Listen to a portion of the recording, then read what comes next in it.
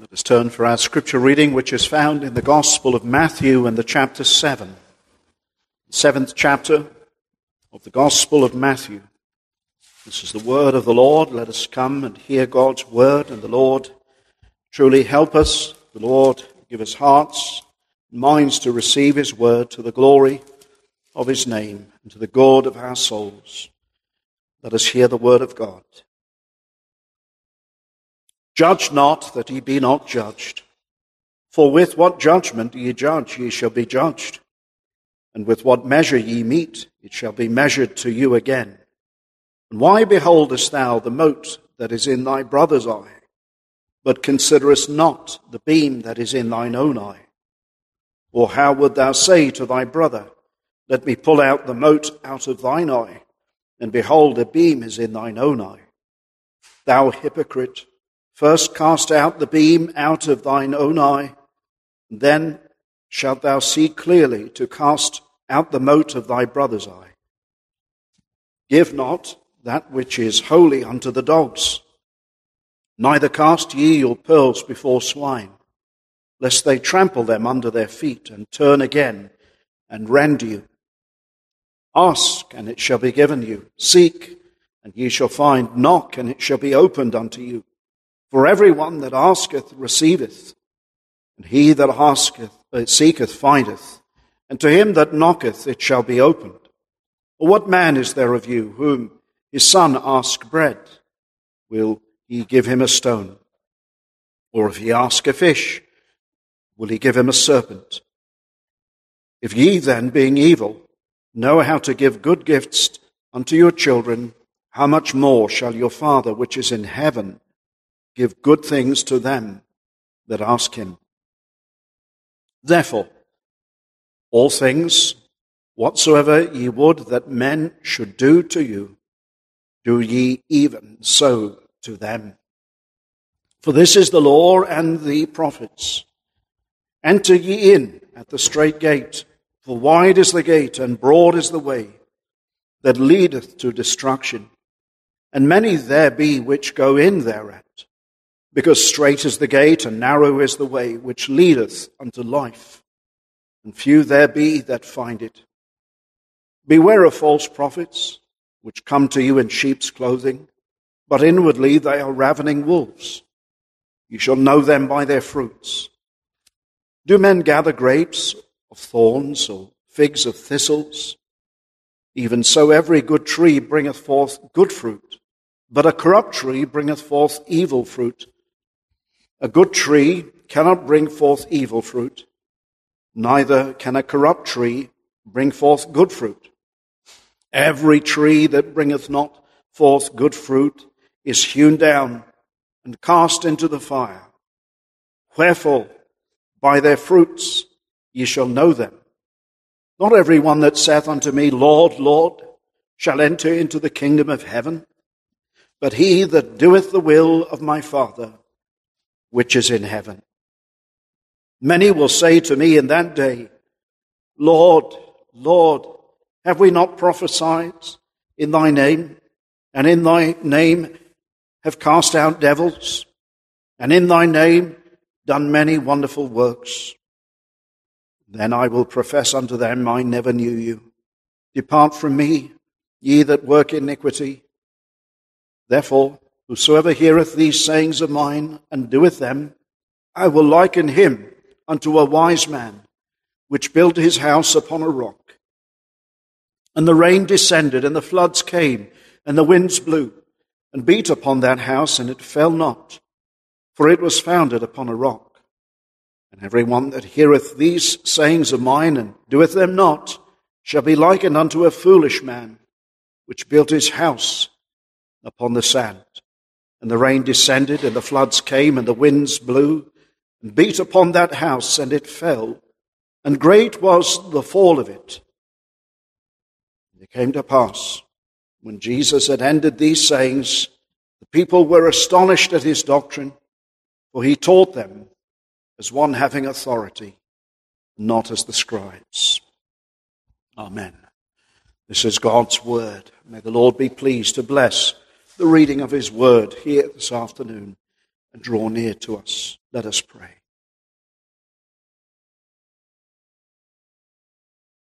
Well, dear friends, I ask you to please turn your prayerful attention to those words that I read to you earlier in your hearing there in the Gospel of Matthew, chapter 7.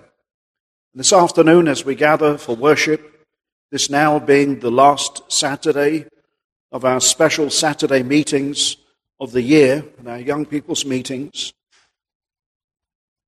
over this last year we have been considering the difference between what it is to be a saved person and what it is to be a lost person, what it is to know God and what it is to not know God, what it is to fear God and what it is to not fear God.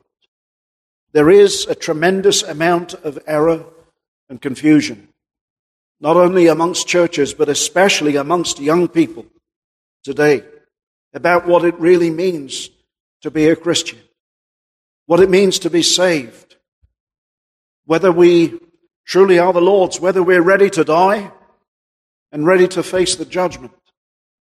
Of course, sinners are only saved by grace in the Lord Jesus Christ through faith. But that faith is not without works. Faith, as James tells us, without works is dead. And what are those works? Those works are displayed by fruit unto God. Romans chapter 7 tells us that we are no longer married to the law, but we are married to another, that is the Lord Jesus, who became the end of the law for righteousness to all who believe upon him. Now that does never mean that we abrogate the law when we come to faith in the Lord Jesus. Paul says in Romans 3:31, do we make void the law through the coming of faith? He said, God forbid. Nay, rather we establish the law. The Christian never jettisons the law of God from his life. And the law of God is good. We are to, as Samuel Bolton said, frame our lives by the law of God. The law sends us to the gospel, and the gospel sends us back to the law to frame our lives. And those lives are seen by lives bearing fruit unto God. In this chapter, we see that the Lord Jesus says that every tree, and here he's not speaking in verse 19 about literal trees. In one sense he is. He says, just look at a tree. Every tree is known by its fruit. An orange tree, what does it bear? It bears oranges. It doesn't bear thorns and thistles, but it bears oranges. That's what you expect from it, don't you? You don't expect apples from an orange tree and vice versa. But every tree is known by its fruit.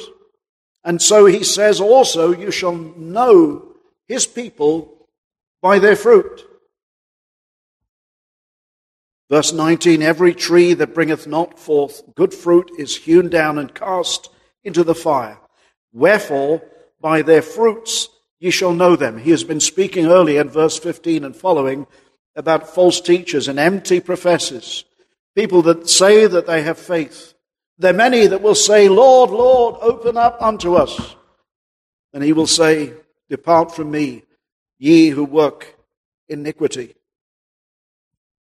And he says in verse 21, not everyone that saith unto me, Lord, Lord, shall enter into the kingdom of heaven. Make the connection there. He's drawing by way of illustration an analogy of a tree. And so we are to be called, as Isaiah says, trees of righteousness, the planting of the Lord. Now there is a verse in Luke's Gospel, chapter 13, where the Lord Jesus addresses the Jewish leaders of his day, hypocritical people who thought that they were upright and right before God. The nation Israel, by and large, were like that. And he gives them a parable. It's the parable of the fig tree. And then he said in verse 7 of Luke 13, unto the dresser of the vineyard, behold, these 3 years I come seeking fruit on this fig tree, and find none. Cut it down. Why cumbereth it the ground? That was spoken in relation to Israel, for the Lord Jesus for 3 years had ministered by and large to Israel, and there was no fruit. There was no fruit of repentance. There was no godly living, and it's only by God. Make the tree good, and the fruit will be good. And while salvation is entirely of God, remember this, hypocrites will make excuses. They will say, I have fruit. They will say, I am righteous. They are self-deceived. And part of my task here this afternoon is to unmask anyone that is perhaps self-deceived. The word hypocrite has to do with acting. It's an old word in actually the Greek, and it really means somebody who is masked. And we can easily play an act, can't we? And pretend that we are a child of God. But the Lord says, a tree is known by its fruit. Now, we have been considering, as I said, over our series of meetings, what is truly a Christian, because there is so much confusion, there's so much error in the churches, and as I said, especially amongst young people, there's a very shallow, superficial kind of Christianity that's being taught. And maybe there might be somebody here that is like that. I don't know. The Lord knows the hearts of everyone. And maybe that's exactly what you have and is describing you here. There are those sort of people that say, well, as long as you believe the very central doctrines of the Bible, as long as you believe certain truths, fundamental, the cardinal truths, you must believe in Jesus Christ. You must believe that He is the only way. You might even say, yes, I believe that. And let me say this, we cannot enter the kingdom unless we truly know that. But partly entering into that kingdom means a changed life. It fundamentally means that. But there are many that say, well, you know, if you just believe certain things, that makes you a Christian. So long as you have these certain truths, so long as you sign up to them, well, you're a Christian, you're a child of God, all is well. And they say, well, then it doesn't really matter so much how you live, what you practice in the life. But the Lord is revealing that such thinking has nothing to do with those who are part of the kingdom of heaven. And really, He's been teaching this from Matthew chapter 5. This is the Sermon on the Mount. And here in chapter 7 is the close of the Sermon on the Mount. His ending, His discourse. He's coming to His grand conclusion.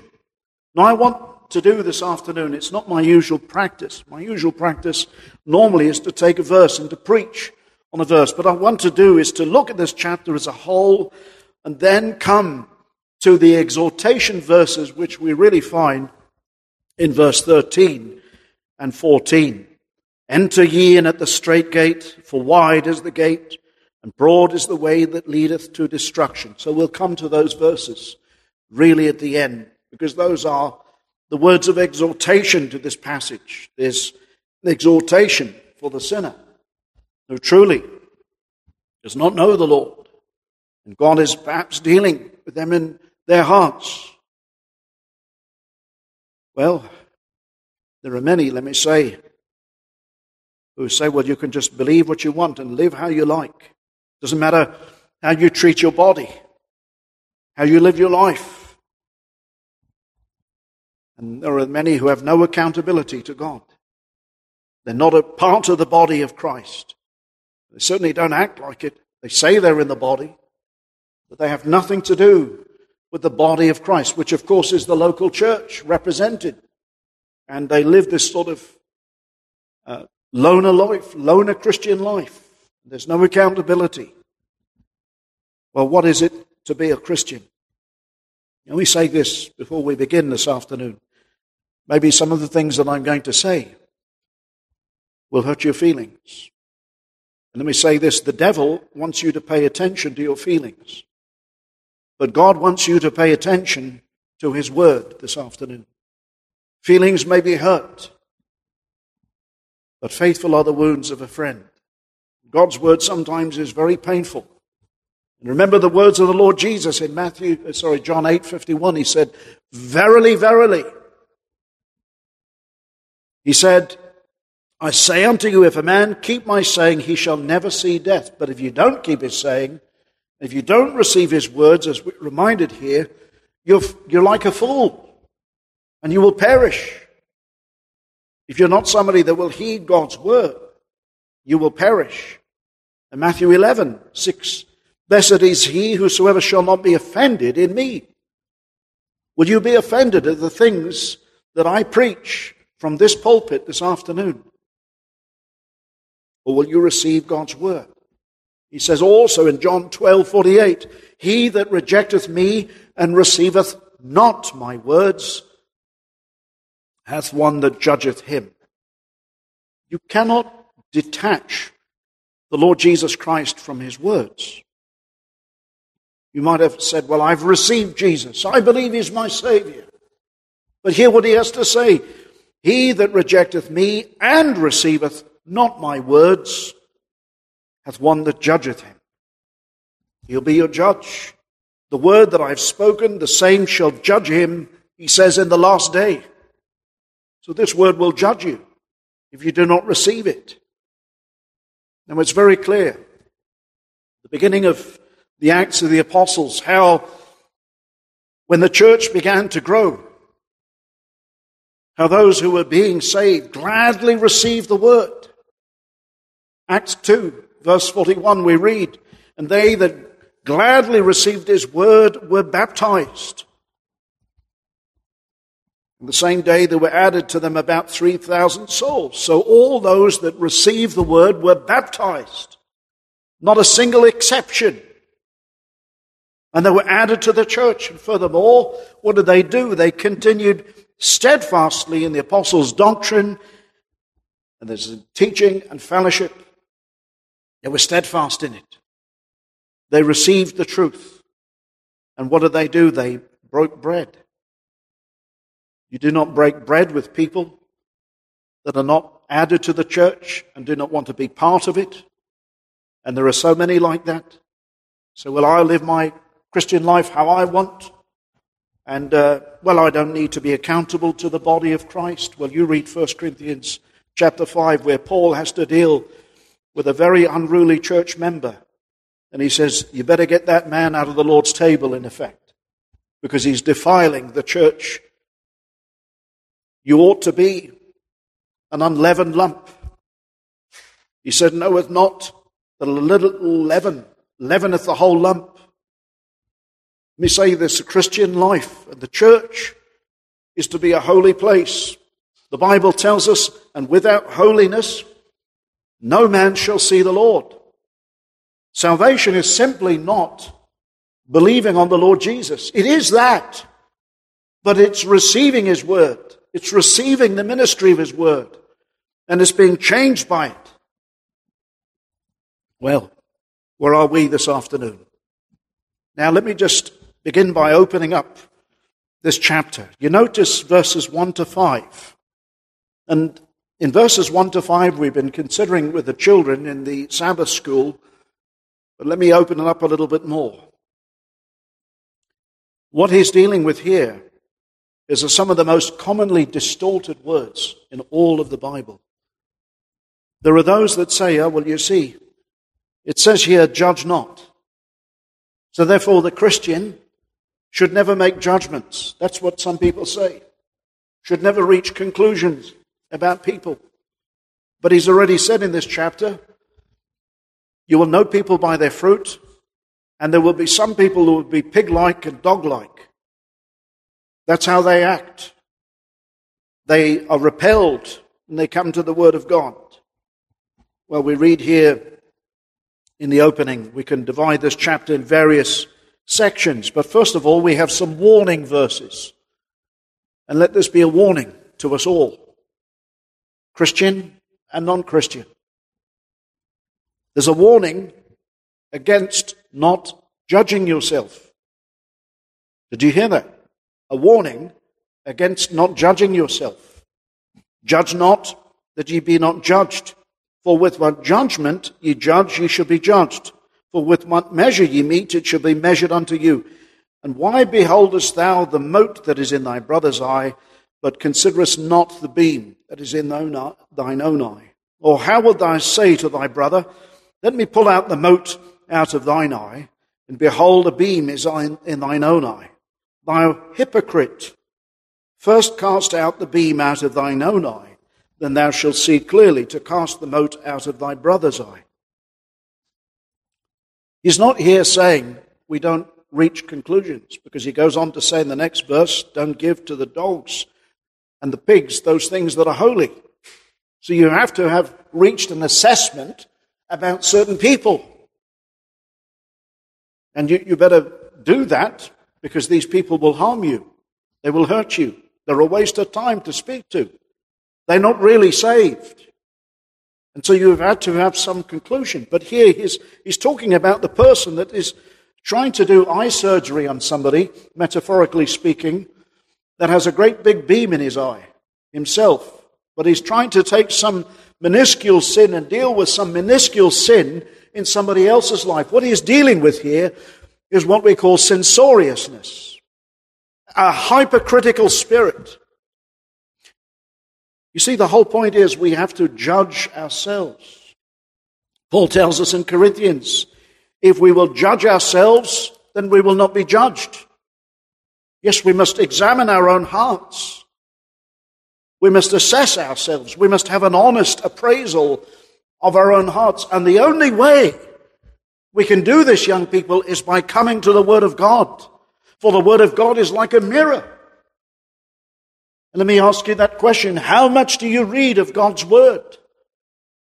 Because it is the Word of God, and it is by the law of God that our sin is revealed to us. For by the law cometh the knowledge of sin. How, the psalmist says, shall a young man cleanse himself? By taking heed unto thy commandments. It is by taking heed to God's Word. But here what he's dealing with is the person that comes along trying to correct somebody, and they are not examining their own lives. And this is a sin, a warning against not judging yourself. We often see our other people's sins right before our eyes, but our own sins, as Martin Luther said, are always behind our back. But then there's the warning about those who are like dog-like and pig-like. And he says, give not that which is holy unto the dogs, neither cast ye your pearls before swine. What is holy? Well, the Word of God. The truth is holy. And, quite frankly, some people are not going to receive the truth. They don't want to hear it. They get their backs up, and all of a sudden, you're trying to do them good. You're trying to speak to them about something important, something that offends God, and all of a sudden, they are the victim. Have you noticed that? We've noticed this in terms of church discipline. There are people that we've had to deal with, but all of a sudden they become the victim. Whereas in essence, it's been God that has been offended, it's been the church that has been shamed, but all of a sudden they're the victim. Well, this is how the ungodly are. Blessed are the poor in spirit. Blessed are the meek. The meek receives the word. The meek receives admonition. But when it comes to correcting certain people, you know them by their fruit. They are like the dog who goes back to the vomit, Peter says. 2 Peter 2:21, for it had been better for them not to have known the way of righteousness than after they had known it, to turn from the holy commandment delivered unto them. But it has happened unto them according to the true proverb, the dog is turned to his own vomit again, and the sow or the pig that washed to her wallowing in the mire. These people, the dog is ignorant. He'll eat anything. He'll eat even his own vomit. And the pig, he wallows in the filth. And John tells us the whole world lieth in sin. Now this proverb here, it's spoken of in Proverbs 26:11. The dog returneth to his vomit, so a fool to his own folly. And that's how people are. You can't admonish a fool. And if you're not prepared to be admonished this afternoon, let me say, from God's holy word, you're a fool. Because you're only harming your soul, and judgment is soon to come upon you. Now, what he's dealing with there, as we've said, is the warning of not judging ourselves, and then the warning, be very careful how you deal with certain people, because they will trample you. You've got to, as it were, shake off the dust from your feet and move on. Some people will cause you great harm. Always speak the truth, but carry on. We've got to exercise judgment in the right way. The world will say, judge not, but they don't even read what is said here. Judge not. That's, somebody said once, it's the devil's favorite verse. You see, the Bible says judge not. So we can be all embracing. Is that what the Lord is saying? No. He said you'll know some people are not only dog-like and pig-like, but you'll know everybody by their fruit. You have to reach an assessment. He's dealing with censorship. Spirit, a terrible spirit. And so the implicit context here is a hypercritical and a condemning spirit. And that is not what a Christian should have. When he goes and he corrects somebody, he goes with a meek spirit and restores that person if he's truly a Christian. Now, so much for that. Dealing with this self-righteous spirit. Christian doesn't have it. He looks inwardly and he examines what is right in God's eyes. And then you'll notice in verse 7 to the verse 11, there's a reminder to trust in the unspeakable goodness of God to those who humbly ask of him. Now those people, God's people, we know this, if you're a Christian, you will be persecuted by the world. First of all, because of your godly living. All who desire to live godly in Christ Jesus, Paul said, will suffer persecution. And men will hate you, men will despise you because of your good works even. And even when you try to correct people, you'll be hated. Do you know how much some people hate preachers? I hate them very much. Can't stand the sight of them. But we're not here to be liked. We're here to preach the truth because it's important, because we care more about men's souls. Now, there's a reminder in verses 7 to 11 to trust in the unspeakable goodness of God to those who humbly ask him. He says, ask and it shall be given. Seek, you have a need in your life. What he's saying is depend upon God. God who is so good, who gave his only begotten Son, how will he not also along with him freely give the Christian all things? Trust in God. You may have a difficult life. The world may hate you. The world may despise you. And some of you young people, you're going to be fathers one day, or maybe mothers. And he says here, if ye then being evil know how to give good gifts to your children, and one day you'll have children, some of you, and you'll know what to give them, how much more your heavenly Father will he give good things to them that ask of him. How good God is. God is so good that he gave his only begotten Son. And whatever need we have, do you not think that God knows the need? Maybe you're struggling in a trial. Maybe everything is difficult in your life. You've got to learn to trust. The more faithful we are in the Christian life, let me say this, the harder we're going to find it, but the more we're going to find God's help. And the more we're going to find his faithfulness. Great is his faithfulness. Not one thing that he has promised will he ever forsake, or will he neglect to give. The Lord God is a sun and a shield, and no good thing will he withhold from them, my friends, that walk uprightly. Paul says, what shall we say to these things? If God be for us, who can be against us? He that spared not his own Son, but delivered him up for us all, how will he not also, along with him, freely give us all things? All things he will. And so that's what we have in those verses. We're just going through, and then we're coming to the thrust of this passage. Then fourthly, the connection. Notice the connection with asking of God for ourselves and for others. Now, make the connection with me. Do you see the word therefore in the verse 12? Now, whenever we find a therefore, we've got to ask what is it there for? And it normally is following on from what has been said. You ask God. And what are you asking God for? Therefore all things whatsoever ye would that men should do to you, do even to them.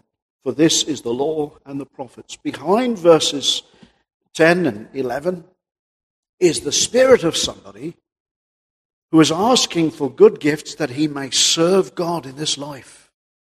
He's not asking for things that he might serve himself. This person is seeking to live for God. And that's why the therefore is there. Therefore all things whatsoever that you would do to men, that men should do to you, do even so to them, for this is the law and the prophets. You know what Confucius said? Confucius said, don't do things to men that you wouldn't want them to do to you. Now that's a rather selfish way, isn't it, when you stop and you think about it? If you don't want somebody to bang you on the head, don't bang them on the head. But rather here is the positive.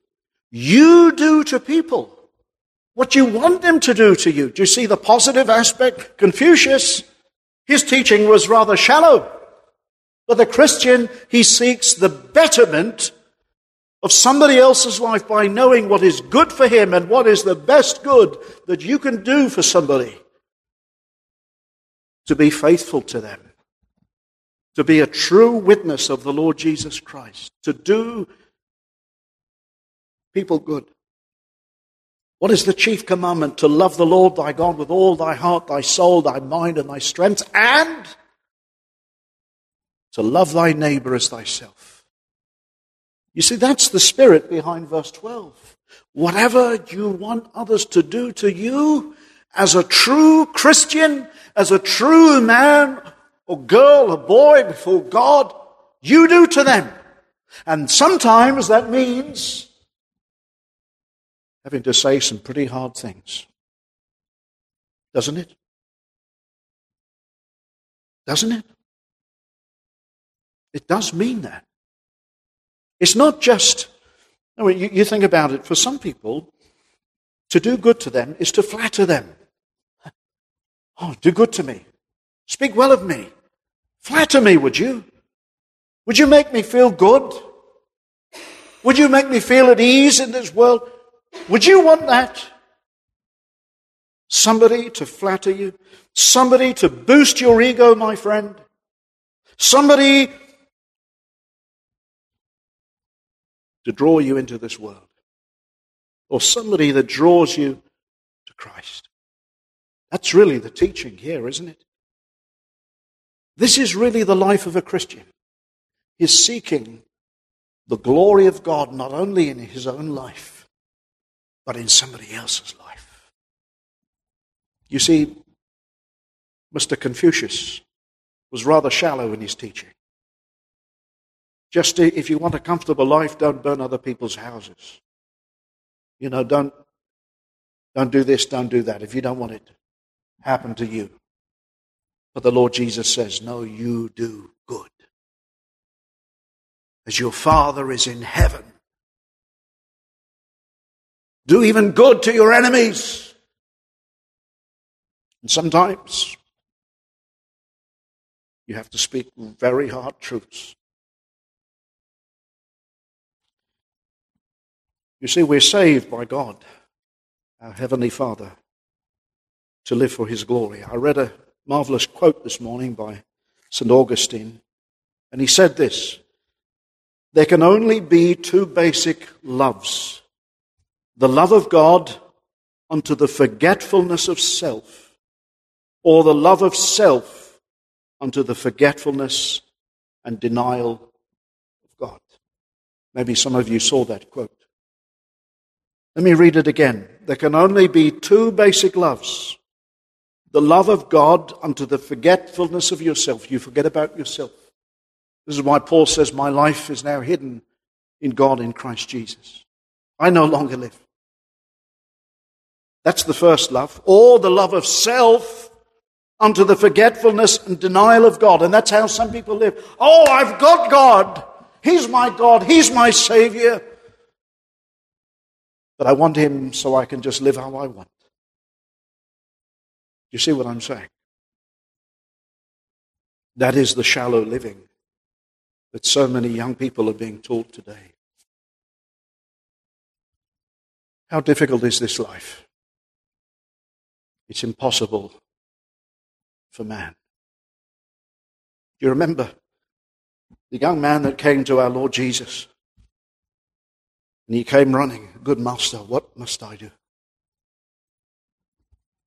to have eternal life?" And he told him. And actually the young man said, "I've kept all God's commandments." And the Lord clearly revealed to that young man that he hadn't actually kept the commandments, and his great love was his riches and his wealth. And he went away sad because the Lord showed him this man was not prepared to give up what he had. The riches, the promotion, and the good name that he had. He couldn't give it away. He couldn't lose his life. He didn't want to lose it. And he said to Peter then, because Peter said, "Who then can be saved?" And then the Lord Jesus said, "With man it's impossible, but with God all things are possible." He said it's harder for a rich man, a man that's holding on to his life and his goods, to enter the kingdom of heaven than it is for a camel to pass through the eye of a needle. How small is the eye of a needle? It's minuscule. How large is a camel? It's huge. It won't get through. And so this is why we come to verse 13. "Enter ye in at the strait gate." The Lord is that gate. If you are the Lord's, you have, as it were, if you've gone in your mind's eye to Calvary, you've died. When Pilgrim, as it were, saw the cross, he had a burden, didn't he? His sin upon his back. And it rolled away. And the world seemed to fade away into insignificance. And he began his journey, didn't he? To the celestial city. And let me say that entering in Christ is the door, as we'll see. "I am the door. If any man enter therein, he may be saved." But he is the door that leads to, as we read here, a narrow way. It's a narrow life. The Christian life is a self-denying life. It's a life lived for God. He says in verse 15, "Beware of false prophets," or false teachers, literally the word. To prophesy can mean to teach. There will be false teachers that say, well, basically, as long as you believe in the Lord Jesus, it doesn't matter how you live, my friend. And these people that tell you there's a narrow way, you've got to walk in that narrow way. And these preachers that say, and without holiness, no man shall see the Lord. Well, they're just a bunch of legalists. That's what the false teachers say. That's what they will say. You live your life for yourself. Don't live for God's glory. This is your best life. As many preachers say. Well, if this is the best life, we don't want heaven, do we? Heaven is to come. And if we've been set free from our sins, we've been set free to serve God. They say, well, this is your Christian liberty. Your Christian liberty is to now live. You're under no obligation. You can just live how you want. But the Lord says, no. Verse 17. Verse 16, you shall know them by their fruits, so every good tree bringeth forth good fruit. He says, my people, they don't listen to these false prophets, these false teachers, they bear fruit in their lives. And every tree, verse 19, that bringeth forth not good fruit is hewn down. Do you hear that? Cut down. Why cumbereth it the ground? Cut it down. And he says, verse 21, not everyone that saith unto me, Lord, Lord, shall enter the kingdom of heaven, but he that doeth the will of my Father which is in it. You see that? It's the doers. I often hear, and often meeting with people who profess to be Christians, they say, well, you point out something inconsistent in their life and you're just concerned about it. And they say, well, everybody sins. Everybody's got some sin. But the Christian doesn't think that way. The Christian, when he's aware of his sin, he's grieved over it. And he doesn't want to carry on in his sin. He doesn't make excuses for his sin. The Lord says, if thy right eye offend thee, pluck it out. If thy hand offend thee, cut it off. Why? Because it's cut off or pluck out or burn or be lost. You see, I'm only trying to warn you. This is the gospel. The gospel is not only believing on the Lord Jesus, and that's where you must begin. Let me say, it must begin by believing on the Lord Jesus, but it then means a narrow way, and walking in that way, and asking God. Galatians 4:6 says, and because we are the children of God, God has sent forth His Spirit into our hearts, and when God's Spirit enters our hearts, there's a new life. There's a change. There's a radical change. I'm not saying perfection, but there's a crying out against sin. And there's a loving God. And there's a desire now to serve God and to obey Him in the life. Now you notice it closes in verse 24 and onwards with an illustration. Not only do we have good trees and bad trees, but we have a house that will stand the test of time and eternity, and a house that will not. And the house really is pictured here as a man's soul, as it were. Therefore, verse 24, whosoever heareth these sayings of mine, or these teachings, that is all that has been teaching since Matthew chapter 5. The poor in spirit, they hear the word, they meek, and they mourn over their sin. They don't excuse their sin. They don't get their backs up. They don't get angry. And they hunger and they thirst after righteousness. You look at the Beatitudes, there's 8 of them there. They're called the Beatitudes, meaning the divine blessings. God has blessed them with a new spirit. They have that spirit. It's not an a la carte menu of a pick and choose. Well, I'll be a mercy. I'll be a poor in spirit. One day I'll be this. No, one flows from another. Each of those Beatitudes, they flow one from another. Now notice here, he closes this final glorious Sermon on the Mount with a picture. And I want to close with that here this afternoon. We have been discussing and preaching on what it really means to be a Christian. First of all, let me say, he says in verse 13, you've got to enter through the narrow gate. And let me say that. It is Jesus Christ and Jesus Christ alone that saves a man. But when He saves you, you know there's fruit in your life, my friend. There's first of all the fruit of repentance. Indeed, repentance is what? It's turning. Repentance is not sorry.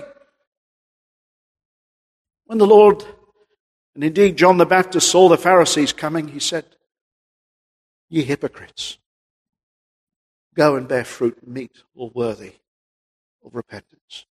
Now here you see a repentant life. You see a changed life. The one who's turned. Therefore, whosoever heareth these sayings of mine and doeth them, notice that, doeth them. Here's the doer. He's not the self-deceived. I will liken him unto a wise man. We're not born wise, friends. But you see, the Lord Jesus Christ has made for us righteousness, wisdom, and redemption and sanctification. We see that to walk in His word is wise. And this man, he hears the word of God and he does the word of God.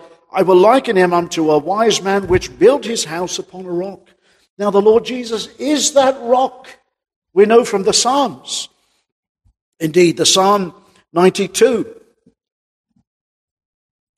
To show that the Lord is upright, He is my rock, and there is no unrighteousness in Him. David said in 2 Samuel 22:47, the Lord liveth, and blessed be my rock, And exalted be the God of the rock of my salvation. God, you've heard people say, you've heard a young woman say, concerning a young man, that man is a rock of my life, meaning he's always there for me. That's what you might mean by somebody. That person is a rock. And when they're taken away, the person feels the loss. But here, the person is building his life upon Jesus Christ, the rock of ages that was to come. That rock spoken of in Isaiah 32. And a man shall be a hiding place, a rock in a great wilderness. The Lord Jesus is that rock. Paul says in 1 Corinthians, doesn't he? He says concerning that rock, and remember Christ is pictured there in the Old Testament that he was struck and water flowed from that rock. And Paul said, you know what? That rock was Christ. The person, my friend, that hears Christ's word, hears the word of God, and that person's life will not fail in this life. That person one day ultimately will stand before God. Because the Lord will not fail them. And because they truly were saved. And they truly loved the Lord. The wise man is the one who loves righteousness, the one who loves Christ's way. In Isaiah 35, we have spoken of there the highway of holiness, wherein the redeemed walk on. It says there, the eyes of the blind shall be opened, and the ears of the deaf shall be unstopped. Then shall the lame man leap as an hart. Speaking of the Lord when he would come into this world and he would heal the blind and the lame and so on. And it says, and the parched ground shall become a pool. Speaking there of people who were dry and barren before.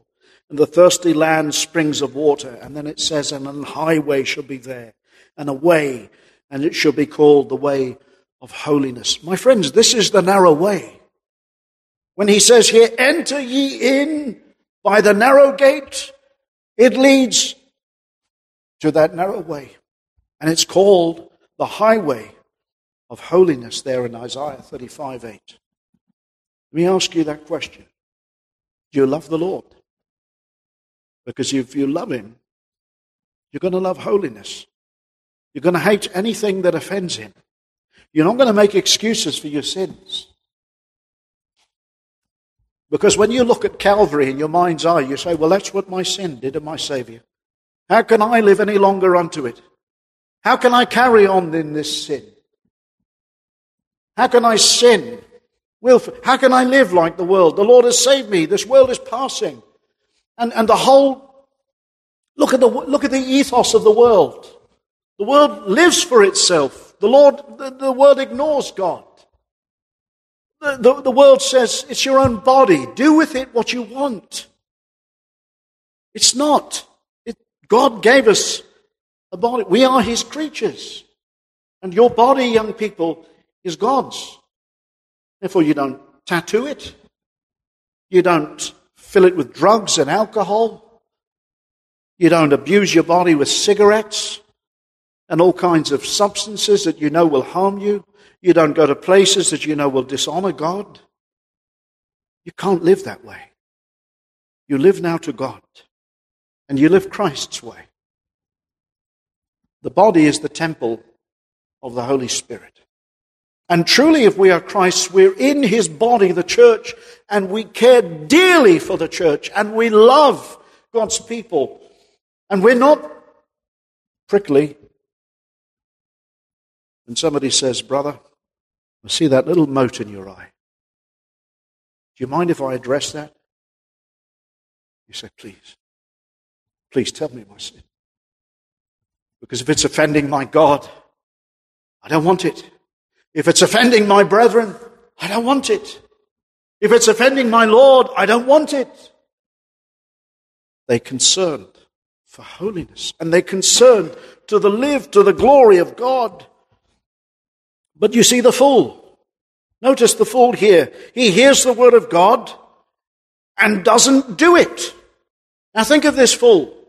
He thinks he can say, Lord, Lord, and he thinks God doesn't see what he does. The fool thinks God doesn't see anything. But he does. The fool doesn't hate sin. The fool is the one who has no regard for Christ. Who is the Lord Jesus? My friends, he's the Lord of glory. He's the very creator that came into this world and yet became man. That's what the incarnation is all about. God becoming man. There was no other way that he could save his people. And then not only living for them, but dying and bearing their punishment there upon the cross. But the fool says, well, it doesn't matter now how I live. But that's not the Christian. The fool has no regard for Christ. And the fool thinks the Lord doesn't see how he lives. But God sees how you live. And God sees how I live. And we must remember that. God's people don't live perfectly. But they do this one thing. They confess their sins. And as Proverbs says, they forsake their sins. He that confesseth his sins and forsaketh them shall have mercy. Why? Because of the Lord.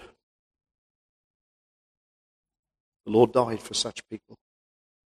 And they hate sin. I close again with that quote. There can only be two basic loves, friends. As Augustine said. The love of God unto the forgetfulness of yourself. Or the love of self unto the forgetfulness and denial of God. God's people will not deny him. The Lord Jesus said, I will be glorified in them.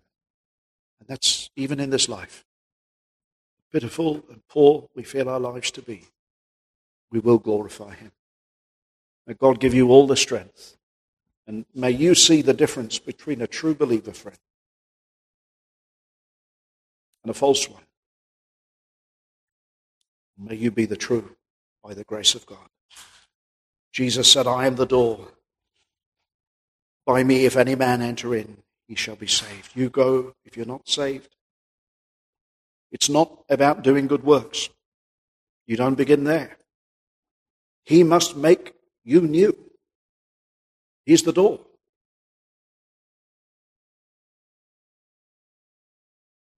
Father said of the Son that he would give him a people. And the Son said, all that the Father gives me shall come to me. You come as a sinner, and you acknowledge that you have nothing to offer God. You simply plead, God, be merciful to me, a sinner. Amen.